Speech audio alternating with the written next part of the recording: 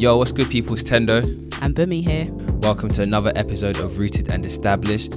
We had the pleasure of having Jessica Mensah and Esther Renee Walker on today's episode, in which we spoke about representation and the impact of media narratives. Renee is a writer and director who has produced 56 Black Men, shortlisted for EVCOM's Focus Award, and Double Edged, selected for Newham Rising Shorts. Jessica is a director, creative producer, and interviewer who has directed for numerous theatres and is passionate about creating opportunities for emerging artists. Sweet, that sounds exciting. Let's get into this one then. Thanks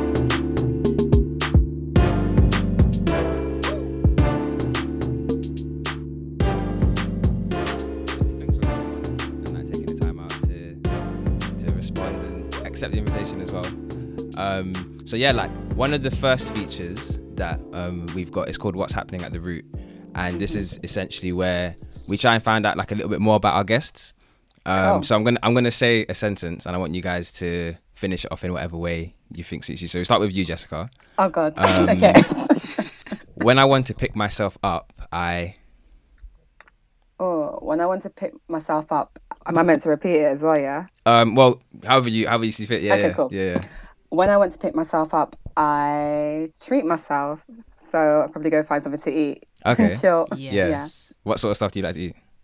Actually, my favourite dish is like plantain and bean stew. So I love that. And I love anything sort of comfort food based. Mm-hmm. So I'm like kind of like warm, like sort of stews and things like that, because I just like feeling warm and having a dessert as well. So I love my little cakes too. Yeah.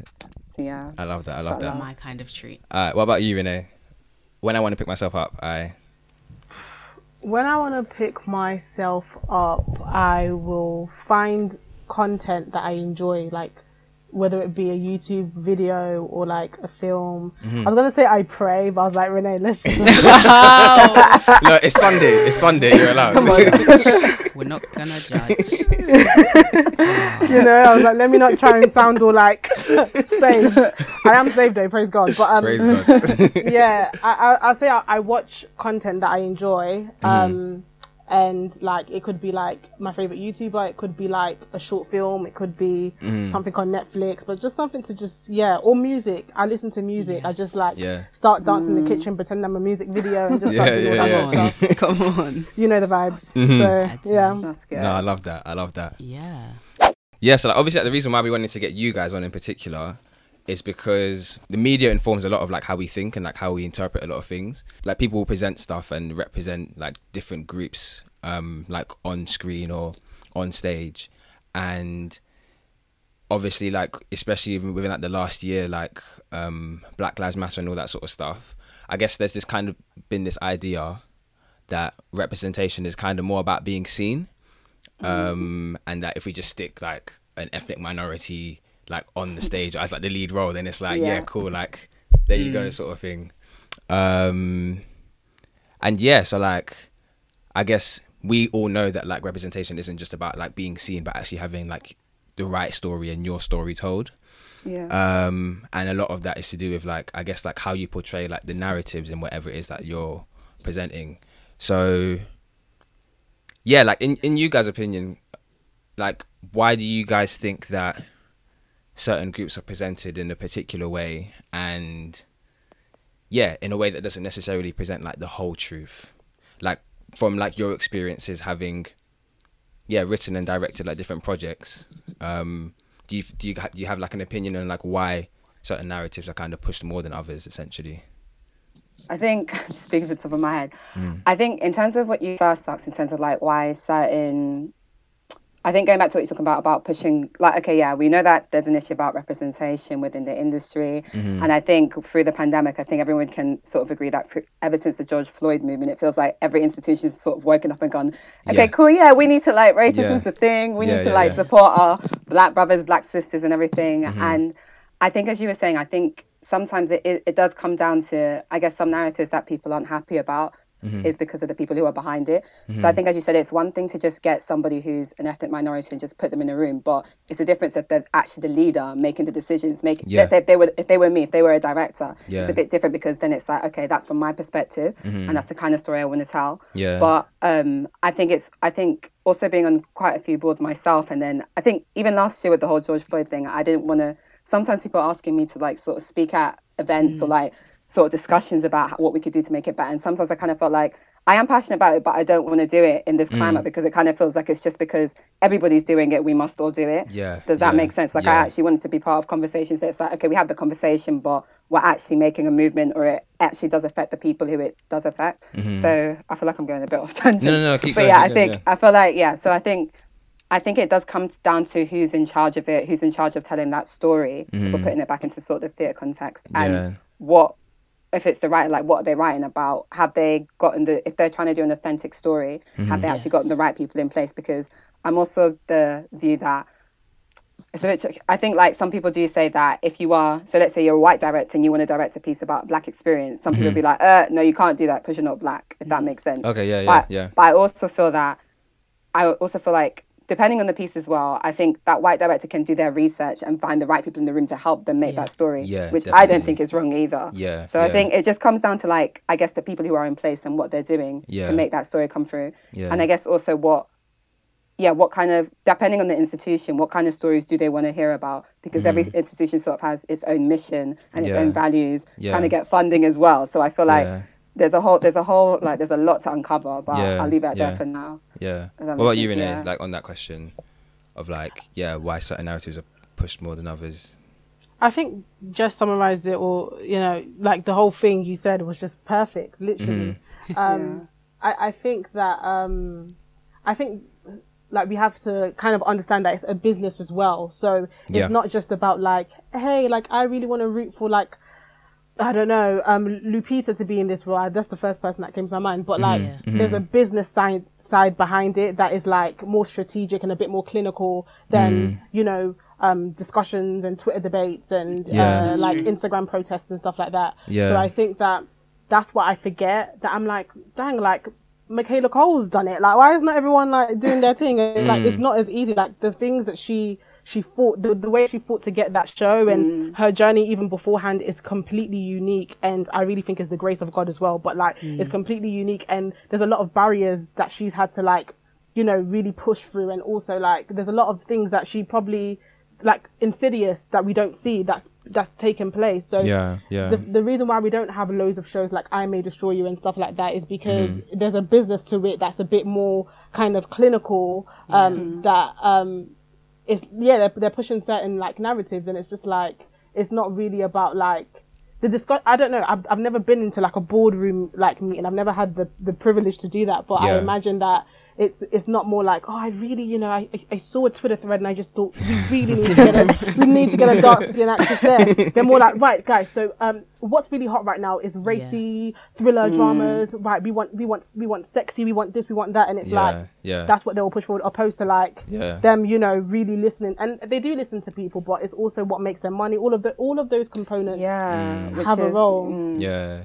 So I think that there's that aspect as well. But I also feel like I've just discovered through doing my podcast, I've discovered there's actually loads of Black female artists. Like there's actually quite a bit of like writers and directors and producers, and I'm just like they need the space and they need the access to be able to make these things.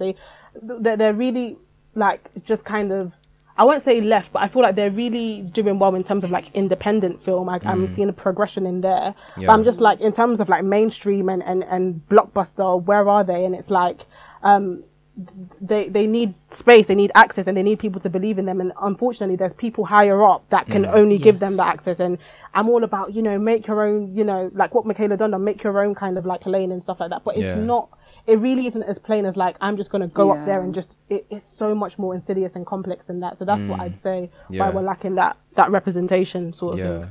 I guess it's interesting because like how both of you kind of mentioned like that there's a lot more to it than just, I guess, like picking people to turn up, but there's other factors like what you're talking about, like how it's a business essentially. Like, how long have you guys been like writing and like directing for? I guess as a career, 2 years now, because I left uni 2 years ago.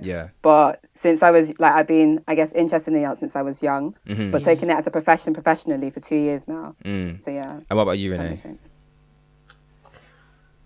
Do you know what? I'd really just say like maybe a year Okay. or even less Yeah. than that. I'm still very much. I don't even think I'm really in the industry. I'm just peeking in and sneaking into places. I'm like, oh, yeah. I'd honestly say that. Yeah. Yeah, because I guess like with the experiences that both of you had, like there's still experience there. Like from what you've kind of seen, how difficult or how hard do you think it is to like not kind of like assimilate to the like being shaped and molded by like What you can already see. yeah. I get you mean. Like, I think your question makes me think about, like, this is something I always think about as well, because as Esther said, because it is a business and it feels like you have to sort of be reaching all these targets and stuff like that, unless you go, oh, you know what, forget, I'm going to make my own company or do my own thing, because then you have the, what's the word?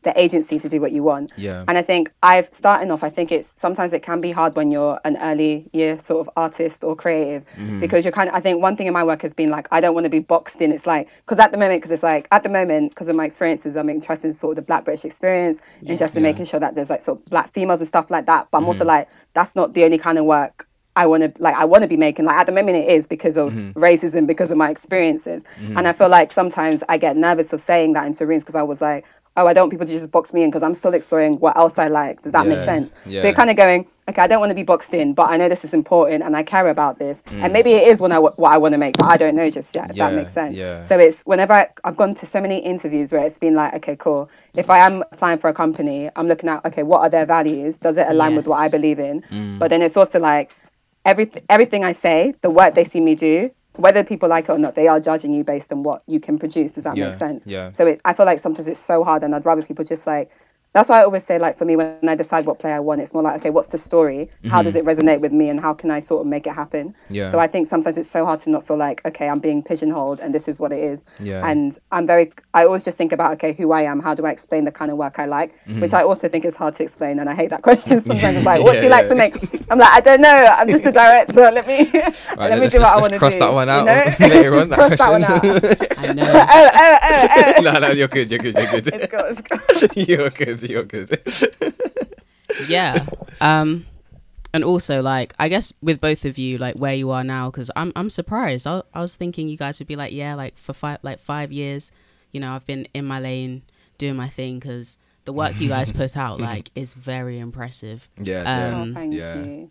But I guess, yeah, especially with, because it's not only like in terms of the arts and everything, but media itself, like whether it's the news and like the narratives that people are writing there, can be very harmful. And I guess for both of you, like what kind of growing up, like how did the media impact you? Like whether it was the arts, like the representation that you had, because I know like personally, I wanted to see myself being reflected in movies, which is obviously something that we're only seeing of late. But growing up, really, for me, it was just like, I loved Cinderella, but Cinderella was nothing like me, you know?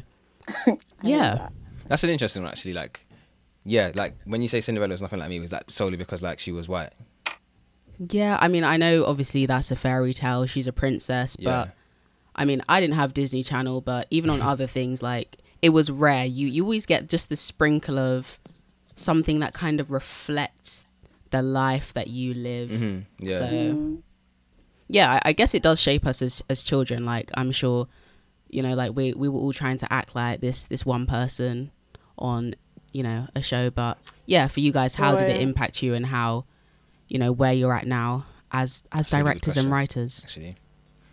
Yeah, that's a really good question. I think I think there was a massive lack of representation in the TV shows and films that we've grown up watching. I mean, I think America was the place to find your representation. Yes. That's a Raven, Yeah. a girl. There was, but when it comes to like Black British, it was very much non-existent. And I think that maybe Denise from EastEnders, but cool blimey, that is lacking. Do you know what I mean? That's a reach. That's a whole Denise from EastEnders, like, boy, y'all gotta do better. So, yeah, I think it's African American television, sitcoms and stuff is where I kind of found myself the most, because there wasn't that much media representation in terms of Black British experience. But I also even think, just speaking as like a woman as well, it's like the narratives that we saw was very much based on like a man saving you, or a man, just an influence of some sort of man, and all of that. And it's just like, I look at that and I'm like, you're the reason why I obsess over like marriages and details and things like that. And this is things now I'm starting to dismantle and unlearn and just break out from, because I realized that these are the narratives that were being fed. And especially that ties into the fact that it was never like black females that were like the love interests as well and stuff like that. So it even added another layer of insecurity as well. So you have the fact that all of it was kind of, not all of them, but some shows and the primary shows were based on like romantic narratives. And then the second layer of it not being black female interest. So you're like, am I not attractive? I don't meet the Eurocentric standards, all that sort of stuff. And I think that really, really played, made me who I am and like what I desire, my affections. And now I'm just like, nope. All of these narratives I need to unlearn, I need to unpack. And I want to challenge, actually. I want to challenge what our young people are watching. Why has it got to be a man that comes in and he's like, hey, and then brings like some sort of philosophical like revelation, and then she finds herself. What the heck is that? Do you know what I mean? So I think that to answer Bumi's question, that definitely had an impact, and not a great one, I'd say. Disney Channel have a lot of questions to answer for. Boy, they do. What about you, Jess? I was gonna say first, I think Bumi's comment about Cinderella made me laugh, because it made me think about how in my school production. So I was like, I really want, like in year 6 when you do like school production. I love a good story. Yeah, go on. I was like, I really wanted my school to do High School Musical, and I was like, I know Vanessa is not black, but I will play Vanessa. She was close. She was close. Was she like Latino or something, or like something like that? Close. But something just like that. But I think it made me. I think I realized that representation and stuff. I didn't realize how much the media and seeing things really impacted me a lot till I actually went to uni, because I think I realized when I was young and I did drama and stuff, I remember like, again, in school we weren't in drama, I wasn't ever taught about black British theatre makers. It was always just like, like Greek mythology, the common contemporary, whatever. Real, actually. I mean, we did touch on Stephen Lawrence, but it wasn't like the play, it was more like how what was it about his case and stuff like that. But I just remember that little thing, and that was it. And I think I remember being in like, at the time I didn't realize how much, I guess, watching things of like slavery and stuff like that, because my mum used to watch a lot of like TV things, and I think I remember being like, oh, I literally said, I was like, oh, I want to play a slave. I was like, I want to do a story or a play where I was just like, I want to be a slave, and I said that because I realized that's the only black representation I saw, and it felt like that's the only black British experience I saw. And it wasn't until I think I got to A-levels, I think it was A-levels or uni, but I remember one of my friends was like to me, oh, why do you want to do that? And I was just like, I didn't understand, because in my head it was thinking, oh, I didn't realize that what I was actually trying to say was I want to do a play about my experience being a black British person. But the only like representation I had was being a slave and suffering. So I was like, that's the only good example I have. And it only took me till I got to uni to realize that was a problem. Do you get what I mean? And so and for that to hit me, I was just like, well, I can't even believe I said that. Or used to think that those are the plays that drew me. It's like, this play doesn't have a black person. If it's got a slave, then it's like, yeah, I want to play that narrative. And I was like, that is so bad. And then going to uni as well, and being one of the only black people in my course, I realized that that affected me, thinking, okay, everybody here's got this knowledge and I shouldn't really be here. I was almost going to change my course. I remember going to my tutor saying, I don't think I've got the right knowledge for this because of my experience. And then I came back to London during my placement year, and that's when I learned more about like the arts and the London scene and the variety of stories and narratives that I was like, okay, that influenced my dissertation to want to write on black British theatre makers. I started to find work I like. And it just, I think coming back to London and actually being in a place where there's so many diverse stories allowed me to then shape, okay, these are the stories I want to tell. Because I remember seeing a play called The House That Will Not Stand back at Kiln Theatre in Kilburn, Northwest London, for those who don't know. Whoop, whoop. And it was, I just remember there was just like, the whole cast was just black females who were like, it was set in New Orleans, and it was just about like a black woman who had married a white man and stuff like that, and he passed away. But it was just like, the narrative was about the mother and her daughters and about their life. And I was like, I absolutely love this. This is great. And it was like, I want to make theatre like that. That's about us. That represents us. And that can actually speak true to like who I am and what I do.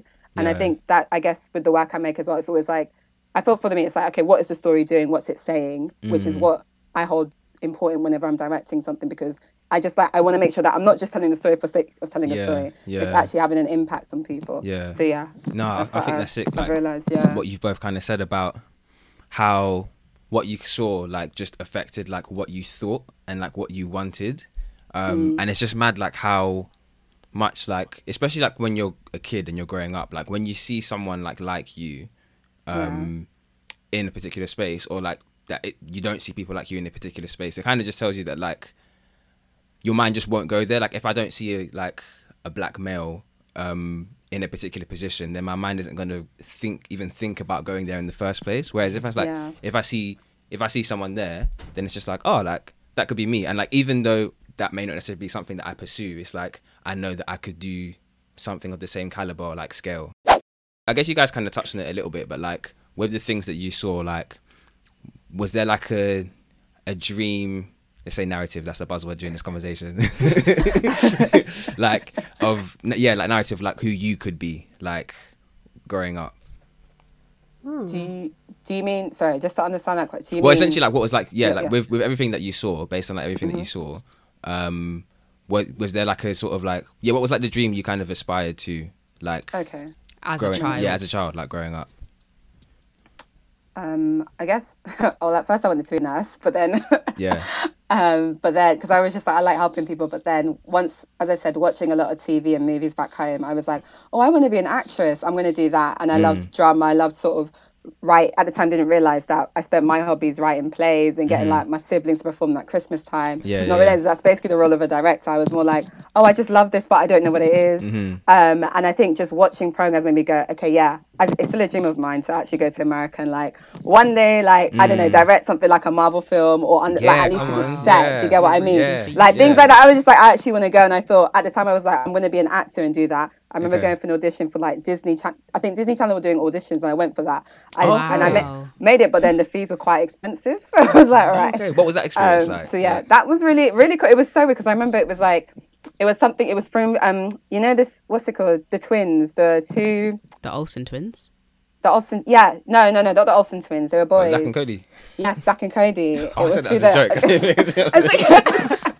It was through them, and I was like, that's where I heard the audition, and I was like, I thought that was my break. I thought, this is it. I'm going to America, going to be at Disney and stuff like that. But then I guess as time went by, I realized that I don't know, I just had a strong desire to be part of like the creative process and being on set. And once I actually got to uni and discovered like, okay, directing's a thing from my placement year, I was like, okay, I want to be I realized directing is what I like, because I liked creating working with people, but also managing stuff. I loved being in charge. And I think by A-levels, I sort of was like, oh, I don't want to be an actor. But everybody else in my class did. So I thought, if I don't want to be an actor, then there's nothing else I can do, because I didn't know there were different avenues. So I guess from then, I was like, okay, I want to do directing, because I'm going to theatres in London, and I'm like, I want to be able to direct in spaces like this, like the National Theatre. That's the dream of mine. Do you get what I mean?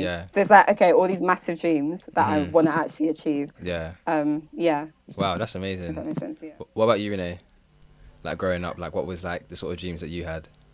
I was similar in the sense where I wanted to be That's So Raven, you know? I just wanted we all did, we all wanted to be Raven. Just, you know, see and just go out and all that stuff. But no, I wanted to be I wanted to be on Disney Channel so bad, man. Like I really, and I don't know if this is I don't know how you got the audition, Jessica, but there was this company, right? And they were like, do you want to be on Disney? That was the that was the voice. It was that one, via Zach and Cody, but it was like Esteban's voice. Right. I had an audition there. No, actually, I think I've seen that. Esteban. Yeah, no, I think I've actually seen that one. Yeah. I did see that actually. I did see that. Yeah. That's so mad. I was like, this sounds familiar. I went down this road one time. And I was like, Mom, look, it's at this. It was like one fancy hotel, like the audition, and I was like, I want to do it, and I just didn't end up doing it, and I was like, oh man. But obviously, like I kind of followed that pursuit of wanting to be an actress throughout GCSE to A-level to even university. Until now, I still have a desire to act, but it's not the pressure of like, I have to get my breakthrough now. I have to do it while I'm younger, or else I'm never going to get it. And I don't want to be like getting my breakthrough at 60. But, you know, it's it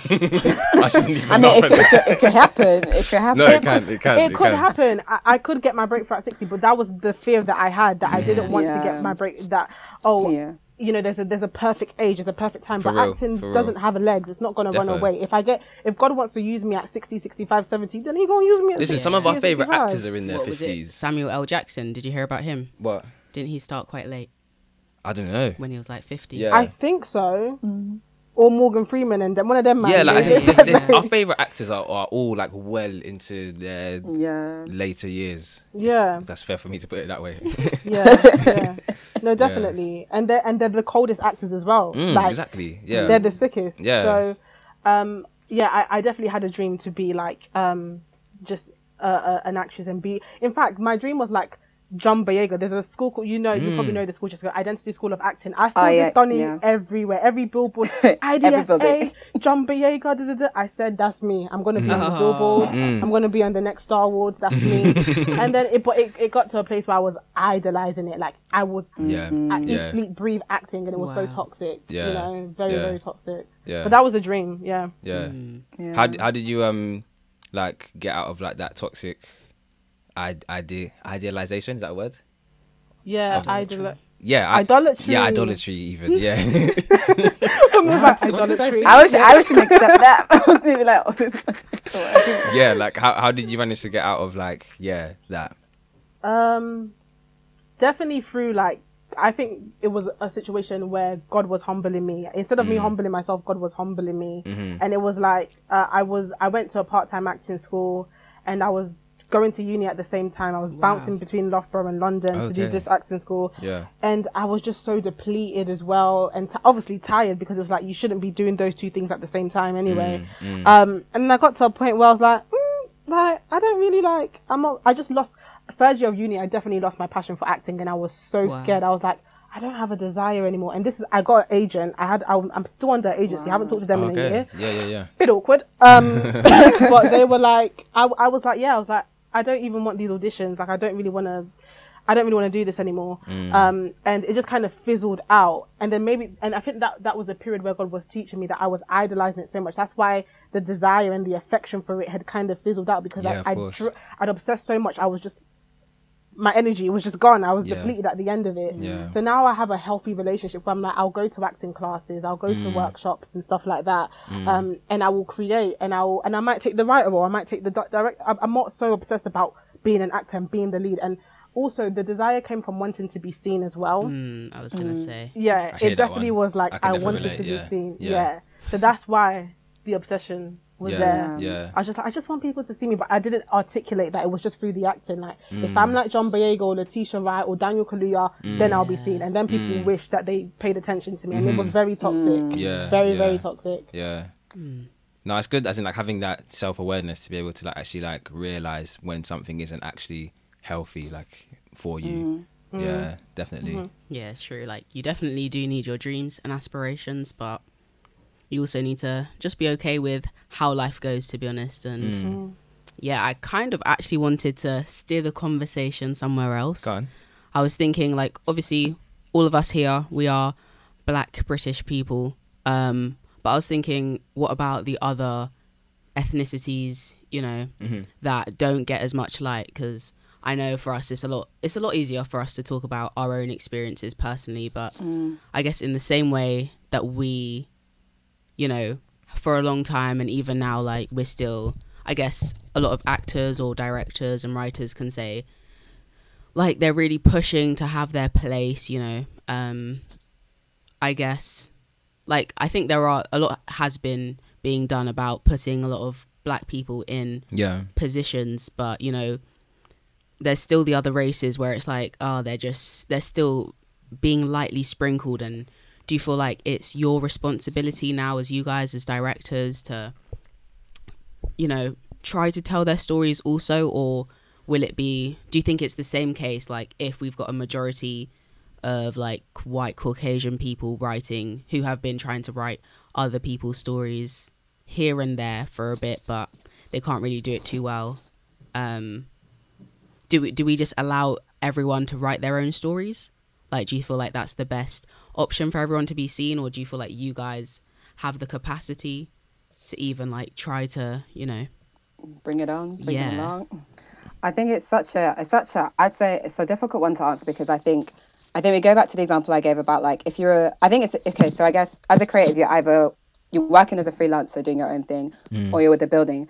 And I feel like in the case of buildings, because of their missions and what they have to do as a building, it's more like, I guess buildings have more responsibility to be like, okay, we need this people, we need, okay, let's say, as you said, it's a whole business thing. So it's like, okay, this season might be like, okay, focusing on Black history or something like that. The next season, we've got this Asian sort of actor or a director. So I feel like with buildings, it's more like, okay, because I guess buildings, their focus is to be able to make theatre for the world, is to invite everybody. So everybody needs to be represented. Where I guess when you're an independent artist, it's more about you and your voice. Does that make sense? And I guess, but I also guess that working in buildings, sometimes it is like, I feel like, as directors, sometimes they do think, like some directors, their thing might be like, because I know one director where it's like, he loves like being able to like put as many different sort of people and culture on stage and like play with it and everything like that, even going beyond culture. And so it's like in his work, you will see that he will try his best to represent different people, not just for the sake of representation, but because, well, I guess it is the thing, as you were saying, Bimi, of being like, let's bring everybody along. It's not just, okay, we've just saved Black people, no, that's it. Do you get what I mean? It's the case of, okay, we need to save Asians, we need to save white, well, I don't know, well, yeah, white people being there, but you know what I mean. What's it called? So I think it is a tough one because it does depend on like the kind of work you like, because for instance, me and Esther are both Black, but the kind of work I'll put on stage is so different to what she'll put on stage. You get what I mean? Yeah. Like maybe Esther might be like, let's say I was so passionate about Black boys, Esther's passionate about black girls, and in my work I'm just putting Black boys. Esther might be like, to me, oh, Jess, that's not right. What about the Black females? But because I'm passionate about Black boys, it's like, oh, well, I'm not taking that into account because that's what I'm passionate about. So I think it does just come down to what the person is doing. And I guess as an artist, what is it? What do you want your work to be remembered for? Do you want to be remembered for making a space for everybody, or is it like, are you trying to support a certain sort of demographic? So I think it does come down to like the individual, what they're part of and what they're trying to do, because I think especially in a society where there's so many different like beliefs and things like that, it can be, you can find, especially being Christian, you can find sometimes that you can't, some things you might not be comfortable doing, or sometimes ideas might clash because everybody is so different. And that's just like, everybody has a voice, but there's also going to be disagreements. You get what I mean? And I think one thing I'd say is definitely trying to understand, okay, we have our disagreements, but where can we meet in the middle? Or where can I'll accept you for your disagreement or mine, but it doesn't mean that I'm going to try and like be like, oh yeah, bye, see you later, because maybe it might be that I'm not the right person to direct this piece, but somebody else but I might be like, oh yeah, but I know somebody who's about what you're about, and I'll get them on board. And I think that's the sort of attitude I think we need to start adopting, because sometimes I feel like you can just instantly be cancelled, if that makes sense. Do you get what I mean? It's like, and so it's like you're so nervous as to like what you want to say or what you need to do. And I think it's so hard because you're kind of like, I don't want to say the wrong thing for everybody to hate me, but I don't know how to navigate this, which is why, especially going back to what we discussed earlier, it's so important to know, like, as I always say, who you are and making sure you're not compromising yourself for this industry, because it's so hard. It's really hard because there's certain things that you can do and you can't do, but as long as you know who you are, don't let anybody tell you who you are, and just be like, this is me. If you don't want to accept me, then that's fine. Then I'm not the right person for you.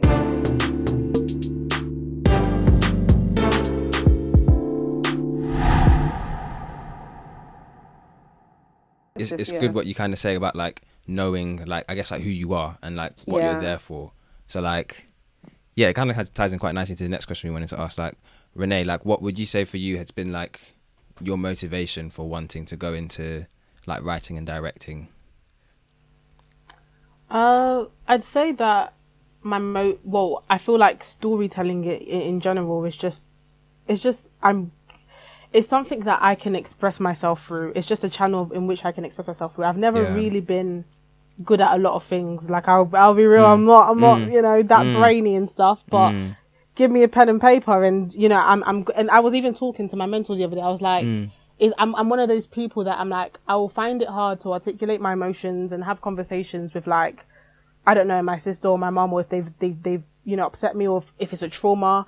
But if I can put that in a poem and you know exactly what I'm saying, I can put that in a play and you will know exactly what I'm saying. And it's a powerful tool that we have, language and storytelling. And so when I found that I could do that and I could do it well, I just thought, I'm gonna go to any place that would allow me to just do just that. And I haven't found a lot of, well, I have. I'd say I have found some spaces that have allowed me to do that. There are a lot of theatres, and Jessica, you know, a lot of theatres that do programs and spaces for young people just to create and to express and to all that sort of stuff. So I'd say that, yeah, and I can't really tell you like a specific period in my life where I was like, it just kind of ticked for me, like, yep, I know what I want to do. I think it was kind of married with the acting and wanting to like perform and tell stories through there.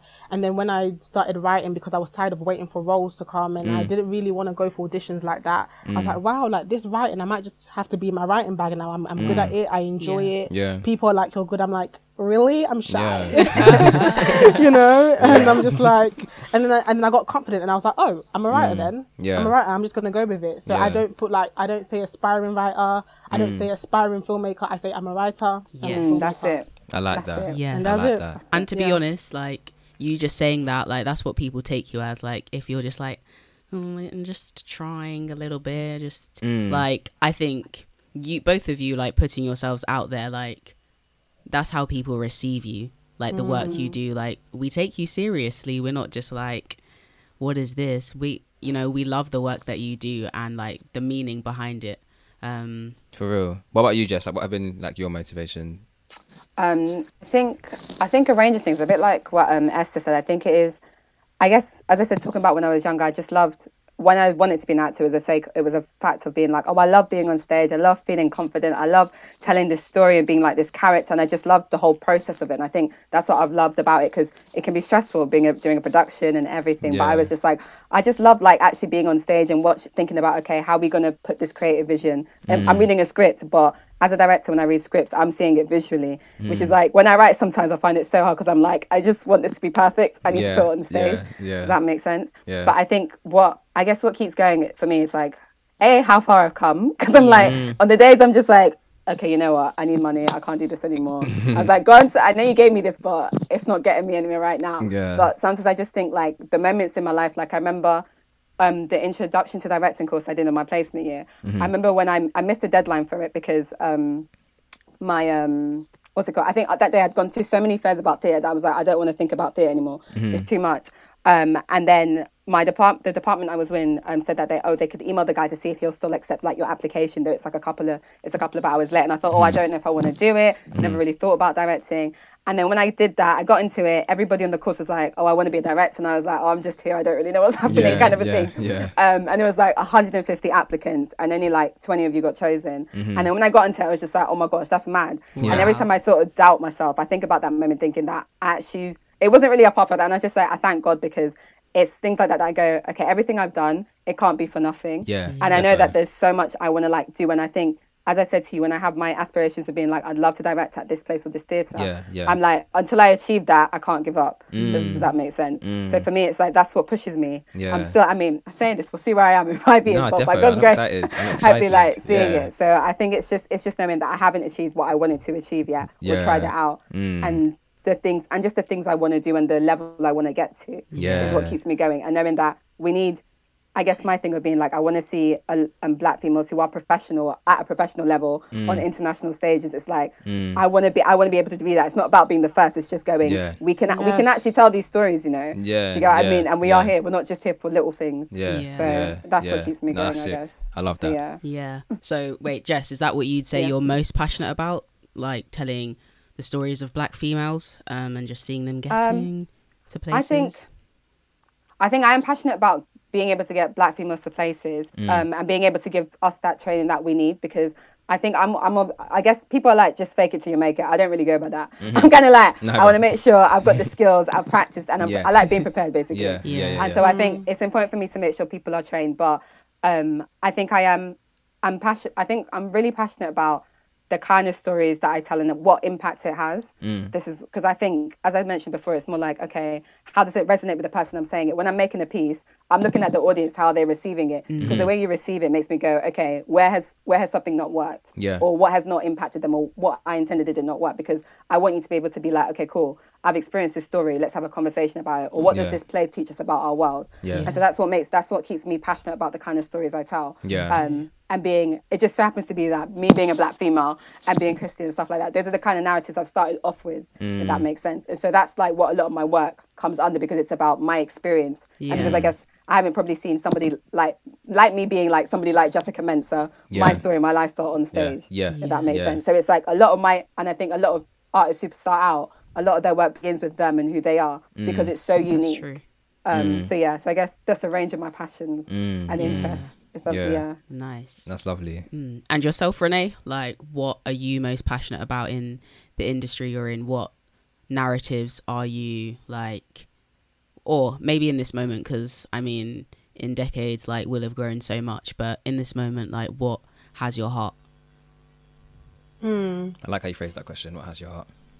Yeah, very poetic. For me, you poet. For me, you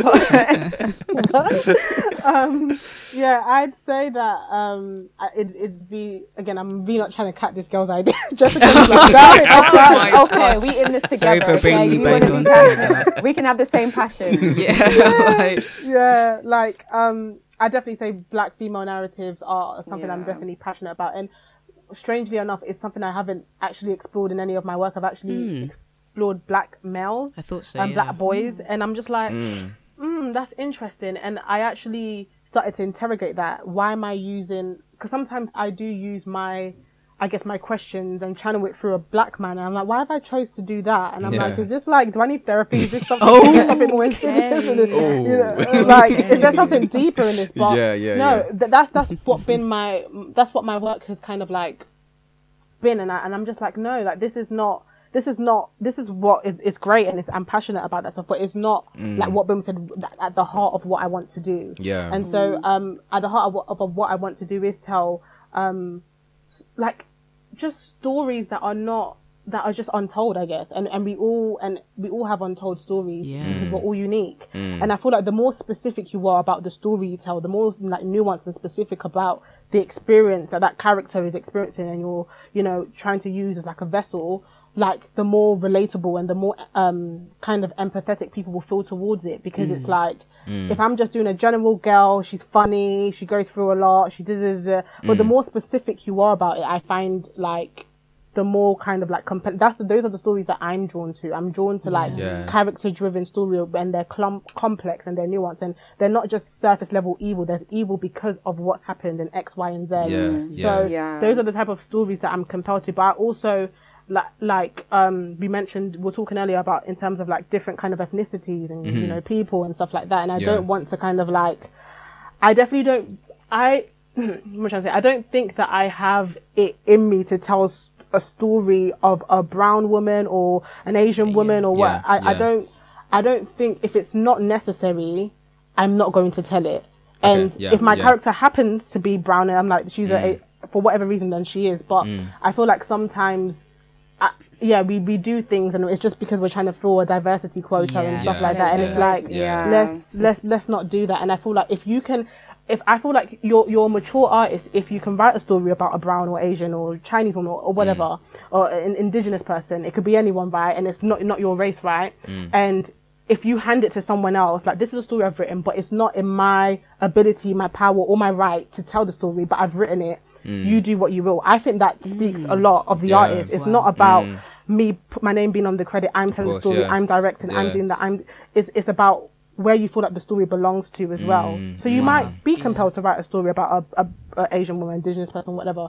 But do you need to tell the story? Do you need to go further than, like, you know, doing the production and all that stuff? Could you hand it to someone who probably is more experienced? Could, you know, go into, like, create a writer's room of other people of that ethnicity and really get into the heart of the story and actually start fleshing it out there? That's my question. Like, do I need to tell that story? And if I've written it, can I hand it to someone who can tell it better than me and who will take care of it and who can, like, steward it? Do you know what I mean? That's my thing. That is maturity. Yeah, it takes a lot of maturity, a lot of humility. Yeah. A lot of confidence. Like, in your own ability as well. Yeah. Because I think sometimes, because I guess with the experiences that I've had with, like, writing music, for example, I think, like, when I compare myself to, like, other artists around me, I know that, like, sometimes I just look at other people and it feels like they've got songs, like, on tap. Like, they just turn it on and then the lyrics just start coming. Whereas for me, it's like, sometimes, like, when I get something, I have to hold on to it for dear life, because I don't know when I'm going to get, like, the next bit of inspiration or whatever. But, like, being actually, it takes, like, obviously we're all Christians, so, like, trusting God that, like, he's given you this. So, like, if he wants to do something for you, like, he'll do it. Like, as long as you let him, like, rather than just holding on to things for dear life. And yeah. And I feel like kind of rounding up, but also just what you were talking about, Renee, like, well, kind of not telling stories by force, but and telling the same stories, even whether it's in music. But I was going to ask, why do you think we see people constantly telling the same stories, whether it's, you know, Black people and the slavery that they faced, or all the suffering and struggles that, you know, we've had and have. But to be honest, like, I feel like it's not too complex. Like, it is definitely a power thing. Like, even in music or business, like, people can see, okay, this makes me money, like, and they just recycle and recycle. And yeah, I guess there is that.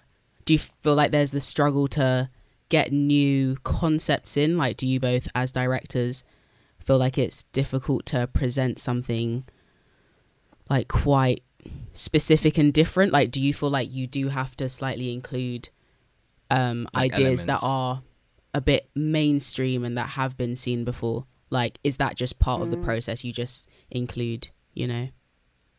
I think it depends, cause everything depends. I think it depends because I think if you're writing a story, I guess it depends for you what's important to you when you're writing it, because at the end of the day, whatever you're making, like I know for a fact that if I make something, not everybody's gonna like it, and that's just reality. Do you get what I mean? But that's fine, because it wasn't meant for everybody. Do you get what I mean? Yeah. So I think it's a case of just knowing, okay, what is it that you're, what's it called? I think it just depends what you're interested in writing, because if you're interested in sort of looking for a mainstream audience, then your work will speak to that. But I also think it can be, I don't know if you're trying to ask for me whether it can be hard to sort of come up with new ideas, if that makes sense. And sometimes you might recycle it, because it might be like for instance, we can say that there's so many stories about like for instance, a lot on like sort of Black females' hair.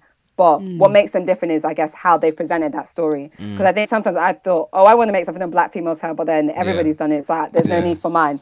But when you think about it, I think it's a thing of people saying like a market, you might say like a market that's put certain areas sort of oversaturated, but it's the fact that it doesn't matter. It's like, what's your unique selling point, or what's your unique story? Because I guess because as you said, we're all Christians here, but I could if we all made 4 different stories, it'd be different because we're all different. And though, like, me and Bumi go to the same church, but our experiences are so different because our groups are so different. And so I think it's just remembering that even though your topic's been said, because everything has been done if you think about it, it's just how you tell that story, or what perspective you're bringing to it, which is what makes it different. Yeah, that's really, really good. I guess, like, on a lighter note, like, what has been like the proudest projects that you guys have done or been a part of?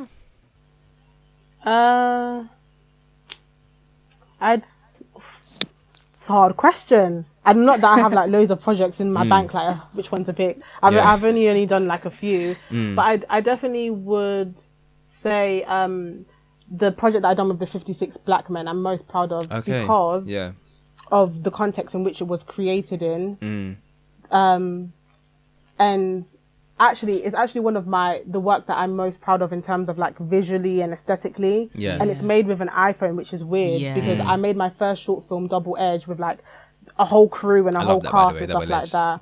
Oh, thank you. Yeah, I really loved it. I and shout out to Tendo because he performed a little song at the screening. I'd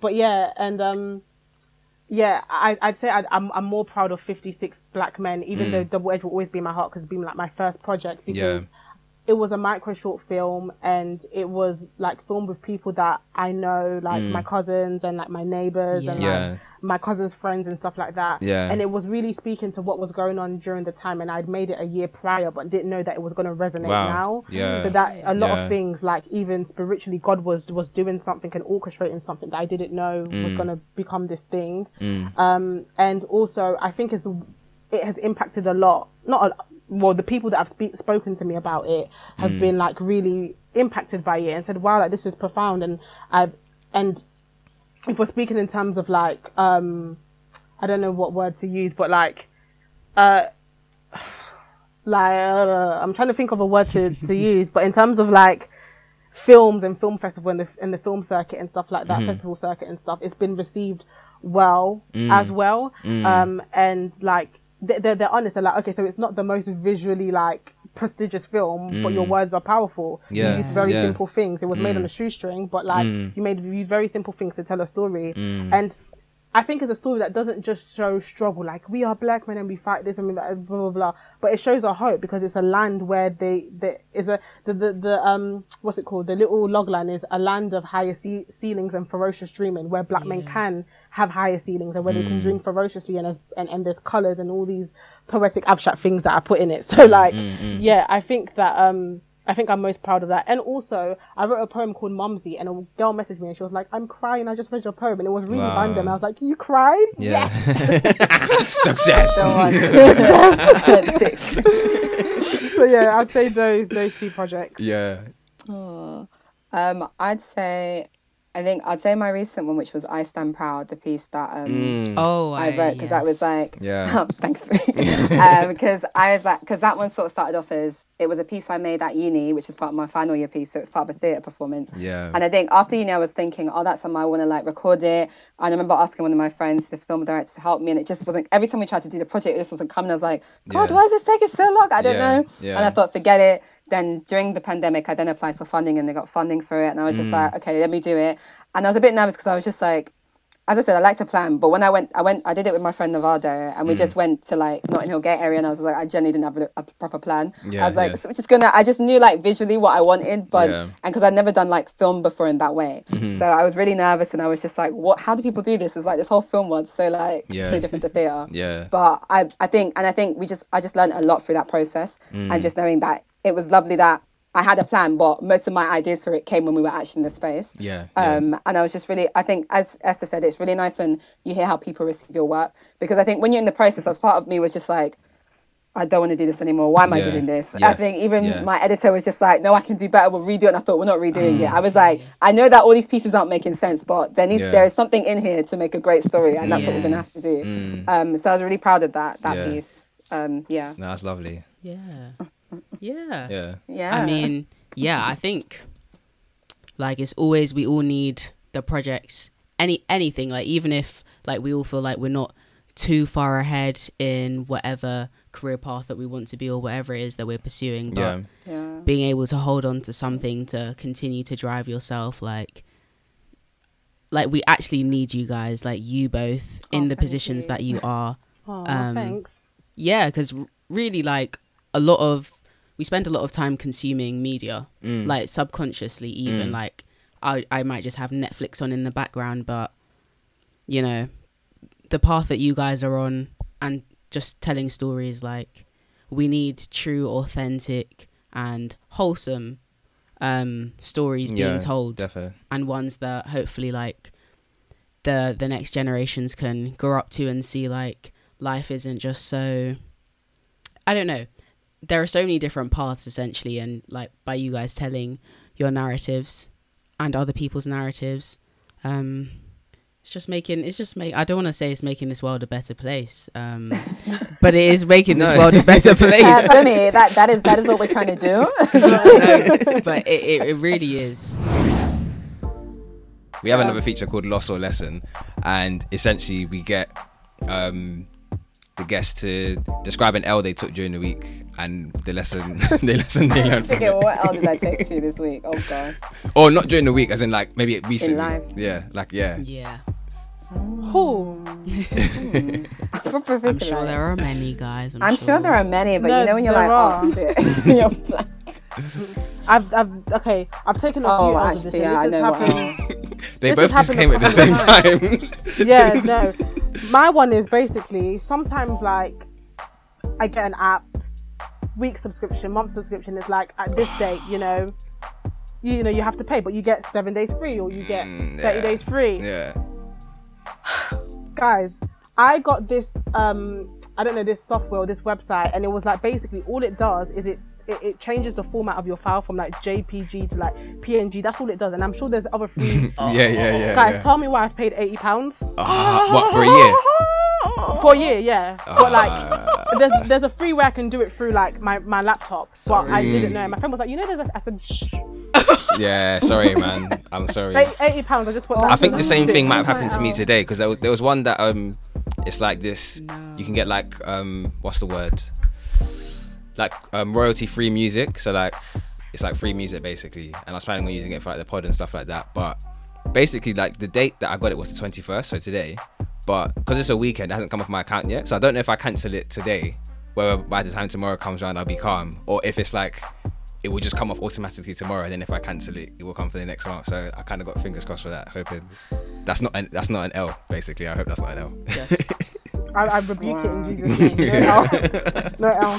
What about you, Jess? Did you get one? I was thinking of a couple. Yeah. I have to. I guess you can choose which one to go with. Yeah, I didn't even know what to say. So Yeah. the first one actually happened to me a long time ago, but it came to mind. I don't even know. Actually, maybe Bumi might know this. But basically, when I was younger, there was once where my mum was like ironing and stuff like that, and then she was ironing, and she told my older brother to turn off the iron, but I was like, no, I can do it. Don't worry, I can do it. So I got the iron, turned it off, and I was like, see, Mum, I could turn it off. To show it that the iron wasn't hot, I was like, see, I can turned it off, and then put the iron straight on my hand. No. And then... No. Okay, no, that's not. I thought you were gonna say straight on my tongue. I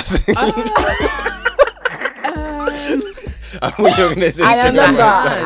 I remember, and I was just like, I don't remember what happened. No, all I remember was my dad took me straight to the bathroom, yeah. to cool it down. Then we went to the hospital, and then I just remember going to the hospital. And that's all I remember coming out, and then we were like at the chip shop. That's all I remember. I don't remember anything else. But what I learned was, don't do that. But now it's like it's effective how I pick up the iron, how I actually pick it up. Goodness. Honestly. Yeah, that episode was really good, man. I love how self-aware both of them were when it came to knowing their passions and not simply following the trend of what's popular. Yeah, and it was good to learn that representation isn't just about being seen, but having your story told. Yeah, no, I love that. Well, if you enjoyed that, then please leave a review. Use the hashtag Rooted and Established and join our community over on Instagram at rootedandestablished_. Peace. Bye.